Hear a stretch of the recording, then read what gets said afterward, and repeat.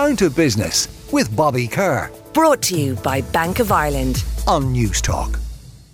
Now, this weekend, a festival with a difference is taking place at Palmerstown House Estate down there in Kildare. Forever Young, which delights in taking us back to the 80s, and the lineup includes huge 80s legends like Squeeze, Bananarama, Erasure's Andy Bell, Tony Hadley, and lots more. Despite the inclement weather forecast, festival founder Sharon Alston is still smiling and enjoying the crack. She joins me now to tell me a little bit about what's going on and how she came to start this retro music festival.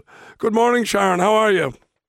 Good morning. I'm good. How are you? I'm wonderful. Now, I probably only have really one question for you, which is, how does a vet from Liverpool arrive in Ireland and end up running an 80s music festival?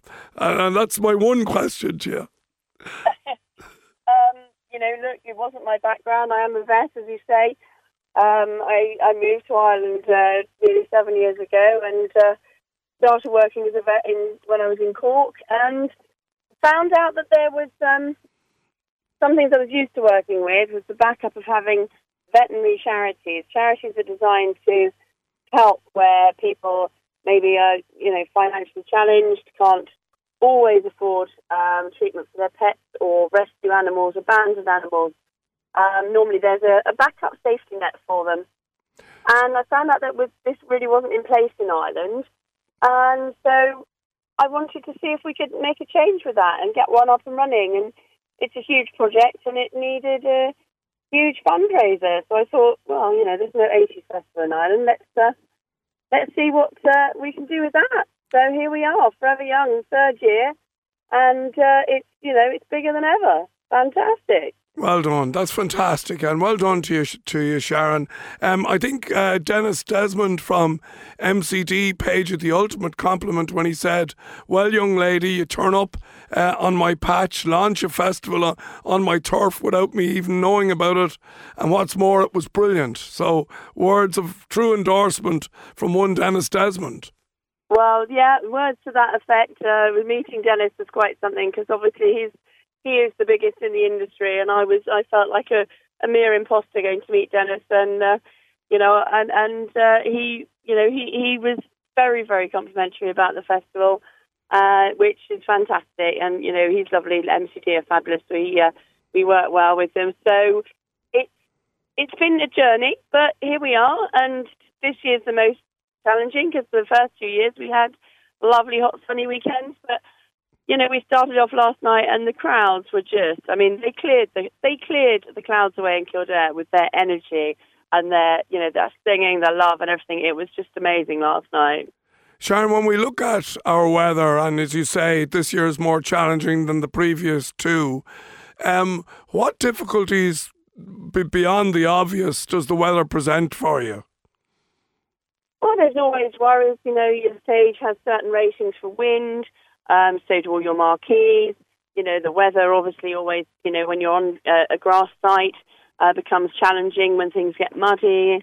But, we have a brilliant team here that, sprung into action where, started getting more supplies in to make sure people could get in and out and looking after people. And, it's harder in this weather, but, we're all smiling and keeping going to look at amazing lineup today and make sure everything runs smoothly.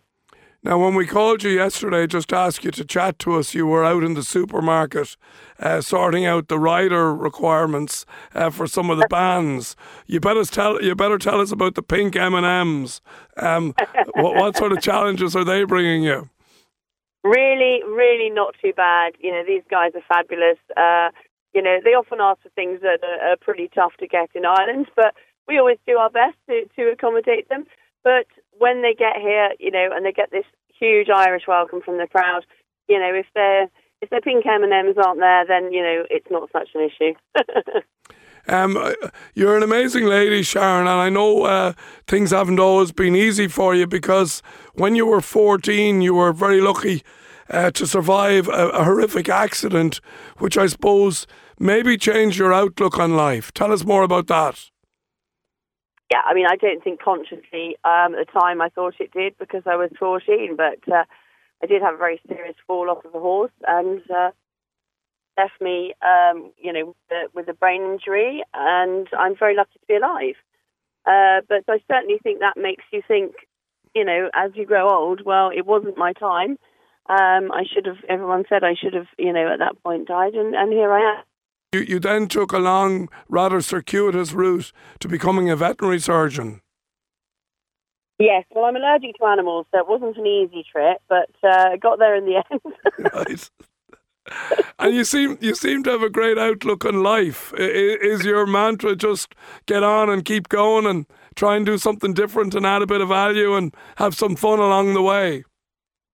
Adding value is huge. As you say, we're only here once, and you can either, take life by the horns and rest of it and try and squeeze every drop out of it.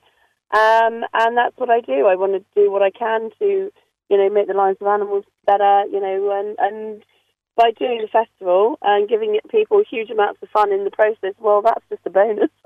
Yeah, right. And then with the proceeds now from year 3, you say the charity is, I suppose it's really to fund surgeries for animals because their owners can't afford them. How does that actually work? How is it just you provide surgeries free of charge and people can present with their pets? It's complicated charity structure and they do have it elsewhere, but unfortunately, just because I could go into that all day, but we do have a meeting with the site team, so I would love to tell you more about it another time. Otherwise, I will be here for a long time if I had to start discussing how the charity is going to work. Charity's going to be amazing. It takes at least 3 years before a festival makes any proper money because you lose a lot of money to set it up and get it going. And then we had COVID, and we lost a fortune with COVID. So, it's a slow process. But we hope to be looking at launching our first clinic next year. Okay, well listen, just very finally then before I let you go, what band are you looking forward to hearing today? Today, this is fantastic. Erasure, Andy Bell, he's such a flamboyant performer. He's such an amazing back catalogue of hits. We've got the lovely Tony Hadley from Spandau Ballet. His voice is sublime. Acts like Go West. Billy Ocean, he's just a hero. He's been in the business a long time, and yet he still knocks it out of the park every time. We've got Wexford's finest Cry Before Dawn. They're a real treat to work with because they really are. Oh, yeah, we know Vinny special. Well. Yeah. So, it's just a brilliant lineup. I'm really looking forward to it. But thank you so much. It was lovely to speak to you this morning. Well, listen. And I'm going to get on trying to make sure we're ready for people arriving in the slightly damp conditions, but bring your brollies, bring your wellies, bring your coats, and come and have a lovely time. Sharon, thanks a million, and every success with the festival. We're pleasure talking to you this morning. Thank you. Down to Business with Bobby Kerr. Brought to you by Bank of Ireland. Saturday morning at 11 on News Talk.